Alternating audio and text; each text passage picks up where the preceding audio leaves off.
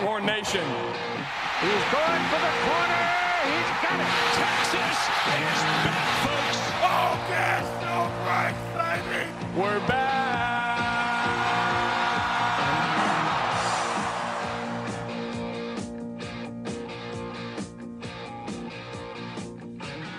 Welcome back to another episode of the Fire Steve Sarkisian podcast, your overreactionary Texas Longhorns football fan podcast.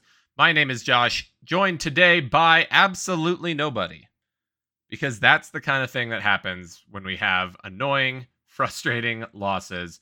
And I think I'm starting a new rule. If we have an annoying and frustrating loss, then I'm going to do this unedited, probably solo.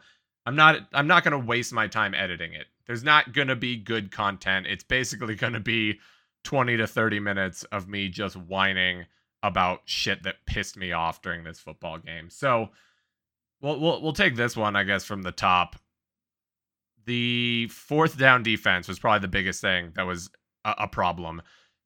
This defense, I thought, in general, actually played surprisingly well. I think the advanced stats support that. You don't end up with a 98% win expectancy rate with Bill Connolly's stats without playing at least solid defense. We played solid defense. There was, Donovan Smith had a pretty low yards per attempt. Texas Tech in general had a very low yards per play. It was our discipline on fourth down and our discipline in general. So many penalties where we gave away third and ultra longs early on in the game to set up Texas Tech with, either a fresh set of downs or a really short fourth down try. Going 6 for 8 on fourth down obviously is terrible. I don't know what we're doing with the coverage in those situations. We play super soft coverage even when they don't have to gain that much yardage. So we ended up in this weird situation where the defense would make a play and then immediately undo anything good that it just did. And that is unbelievably frustrating. So it puts the defense in this weird spot where it seems like there's a lot of things that they've gotten a lot better at. I know we didn't get the sacks we thought we were going to get this weekend, but we put a lot of pressure on Donovan Smith. I thought it was something absurd, like 44 quarterback pressures. That's insane. That is absolutely insane. But the biggest thing was the just inability to close out series. You'd have Texas Tech in a spot, a clear advantage spot for our defense, third and long or whatever. And you would just allow Texas Tech to pick up enough yardage to where they either got the first down or were in a spot where, going forward on fourth down was the easy and obvious choice. The other side to that, I think, is it sort of points out the frustration that I think a lot of Texas fans have had with our fourth down play calling on our own side of the football. We didn't run into it against Texas Tech necessarily, but through the Herman years, there was always this complaint about why are you going forward on fourth down? Why are you going forward on fourth down? This is why you go forward on fourth down. It gives you a better chance to win the game. I went through and did the math earlier this week. I think Texas Tech, if they had not gone forward on fourth down, would have cost themselves 14 points. Arguably more, because one of those fourth down tries where they failed was the one inside the 5-yard line. Ultimately, Texas is set up inside their own 5, has to punt out of their own end zone, a solid return from Texas Tech, and their final touchdown scoring drive comes on a short field starting at like their own 30-yard line. That was the one that tied the game like halfway into the fourth quarter. That's why you go forward on fourth down. Yes, that can be frustrating. You feel like you left points out there where it's, you didn't take the easy field goal. Field goals are cheap points. It's bad football to just settle for field goals constantly. Yes, there are the situations where it's too far or you don't have the right personnel available or whatever. But in general, football coaches do not go for it on fourth down nearly as often as they should. And it frustrates the hell out of me to watch a team not be afraid to go for it on fourth down and have it work to the level of success that it did for Texas Tech. The biggest thing that I think Texas fans hate about going for it on fourth down is they're traumatized by the poor play calling of Tom Herman or Tim Beck or Mike Yurcich or whoever it was in the past, to where it's not bad that we went for it on fourth down. It's just our fourth down play call was fucking stupid. So you saw a team in Texas Tech not afraid to go for it, built their game plan around being willing to go for it on fourth down and getting rewarded for being aggressive. And that bothers me a lot more than I think most Texas fans have acknowledged, beyond just being frustrated that the defense was giving up fourth down conversions. The offense, obviously, there's a lot to say there. Xavier Worthy going out early in the game really hurt the ability of the offense to sort of stretch the field and create space. That said, I don't think this offense did itself any favors. I don't think Steve Sarkisian did the offense any favors with the way we called the game in the second half. We saw those first few drives really being aggressive with using the running backs out of the backfield, using them as receivers, not just Bijan, but Keelan Robinson got the opening score for Texas, sort of stumbling his way in. I don't know why we moved away from that. We've established that this offensive line, whether it's from inexperience or lack of strength or whatever the case may be, is not able to consistently get a push up front on the interior line. And yet we kept going back to that well, like suddenly this time it was going to work. One of those things that really makes you look at the whole definition of insanity, doing the same thing over and over and over and expecting a different result. That's what this second half felt like for Texas, was we didn't want to get creative. We didn't want to move guys around a little bit. We just sort of either wanted to make Hudson Card have to bail us out, which isn't a great decision. I think Hudson Card has shown more confidence, at least doesn't get full on deer in the headlights, but there are still shortcomings that Hudson Card has. He doesn't process the field fast enough. He doesn't go through his reads fast enough. And when he finally makes a decision, it comes about half a second too late. And you saw that with Jordan Whittington on multiple occasions where he was open. The first down could have been picked up, but the ball comes late. Jordan Whittington's already out of bounds, or at least close enough to out of bounds where the Big 12 is not going to review what should have been a catch. To watch us just go and settle into almost like a Tom Herman turtling type of offense was unbelievable. And then to see the number of people online who are just saying the players just need to play better, or the Hudson Card is just not capable of running the offense, that's an excuse for 1 week. Okay, we didn't know necessarily against Alabama exactly what we were going to get at Hudson Card. We didn't know how much of the offense Hudson Card was capable of running. We now have a much better understanding of that, and yet we continue to try and force a square peg into a round hole to the detriment of this offense. We need to just lean on the things that Hudson Card does well. Is that a large band of things that he does well? No. But continuing to just hand the ball off because we don't trust Hudson Card to do anything at all is beyond one-dimensional. It's zero-dimensional. The defense knows exactly what's going to happen. We're just going to turn and hand it to Roschon or Bijan and tell them, hey, you're going to get hit in the backfield, but we need you to figure out how to get at least 6 yards on this play. And that is absolutely not sustainable, even against teams as poor as Tech, as lacking in the raw talent as Tech is. I don't care if Joey McGuire is going to be the next Nick Saban. He's not going to be. And I think Tech will eventually get better than they were. But right now, they are not at that point. They are not better than they were last year. Somehow, I mean, obviously Quinn Ewers being out changes a lot of the math here, but somehow Texas got significantly worse, taking, again, another double-digit lead into halftime, continuing that double-digit lead deep into the third quarter. I mean, we are up by 14 points with less than 20 minutes left in the entire game. Or not 20, 14 points, sorry. No, 14 points, 20 minutes, whatever. I probably said that correctly. I might have said it wrong. I'm not sure. There is no excuse for going several drives in a row there without figuring out how to even get a field goal. Like, okay, the field compresses in the red zone, and that gets difficult for a quarterback that you don't trust, like Hudson Card.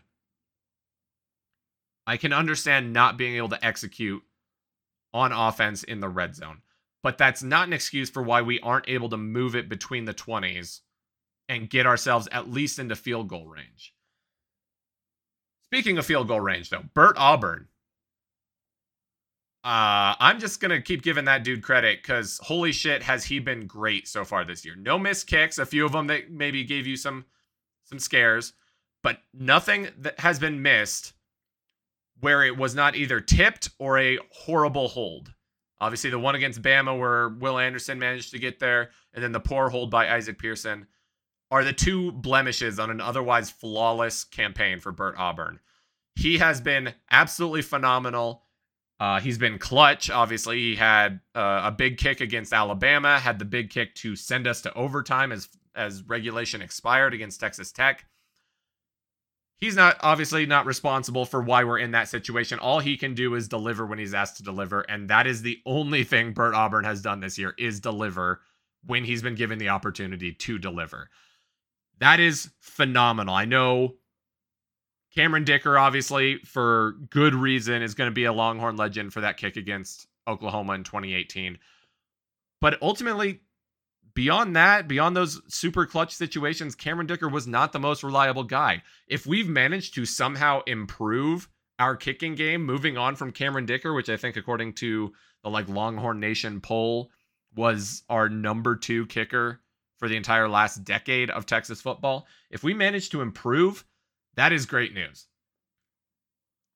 On the other side of things, let's see.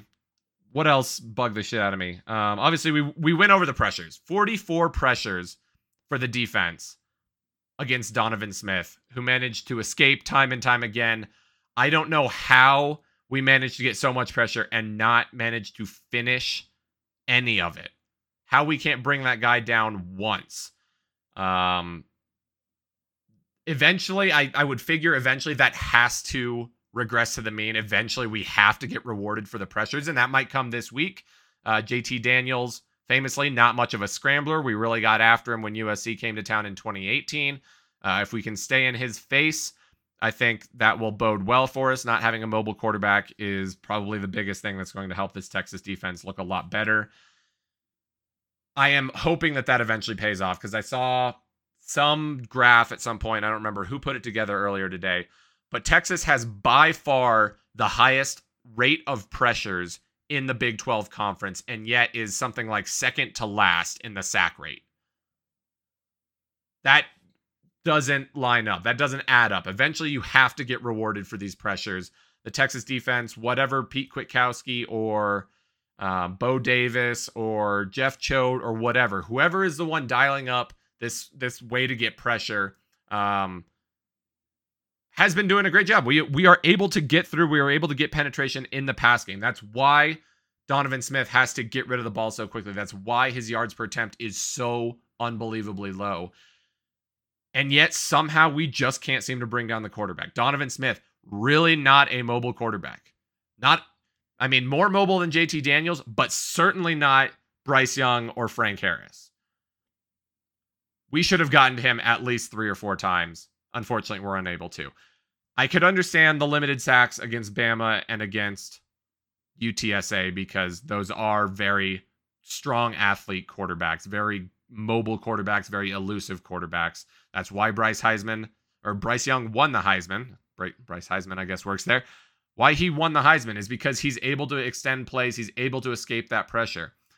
UTSA, Frank Harris was basically just going Super Saiyan, trying to keep UTSA in it for as long as he possibly could, and did very well, at least as far as keeping plays alive.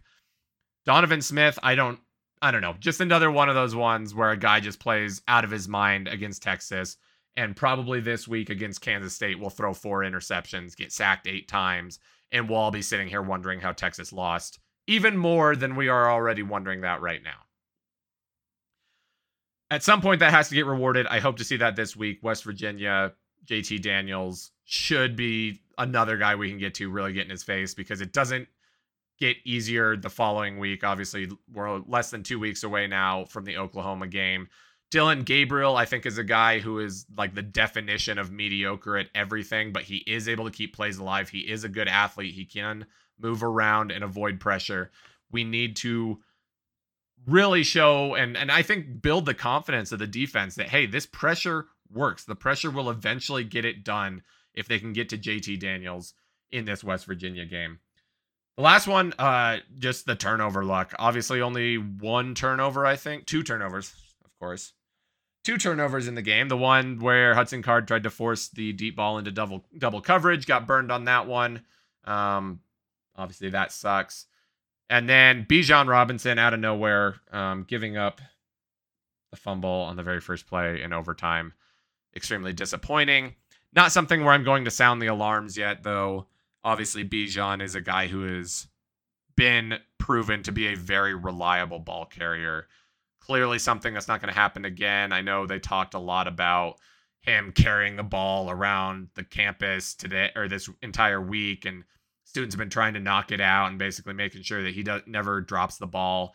To a certain degree, very performative. I guess that's something that might work in high school on a freshman who just had his first fumble and the coach is trying to teach him a lesson.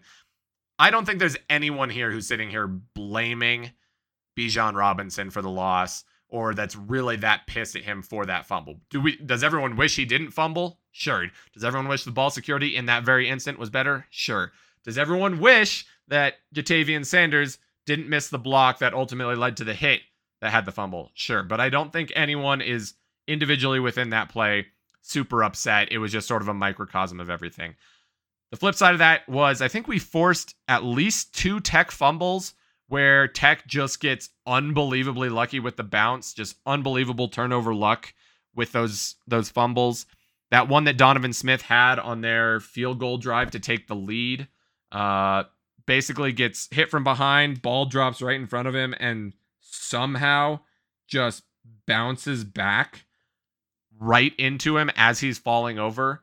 At that point, I think all of us should have realized it was game over. There was no chance that we were going to win that game. It was one of those ones where the football gods had just sort of decided that even though we were in that situation where it's, win your clunkers, win those games, good teams find ways to win games when they aren't playing their best.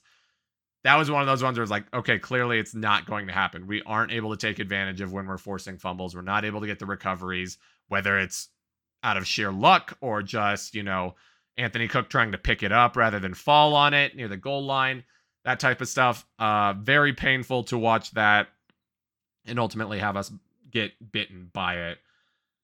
Biggest thing, the offensive line has got to improve. We need Quinn Ewers back, clearly. Xavier Worthy needs to be not hurt for this game against West Virginia.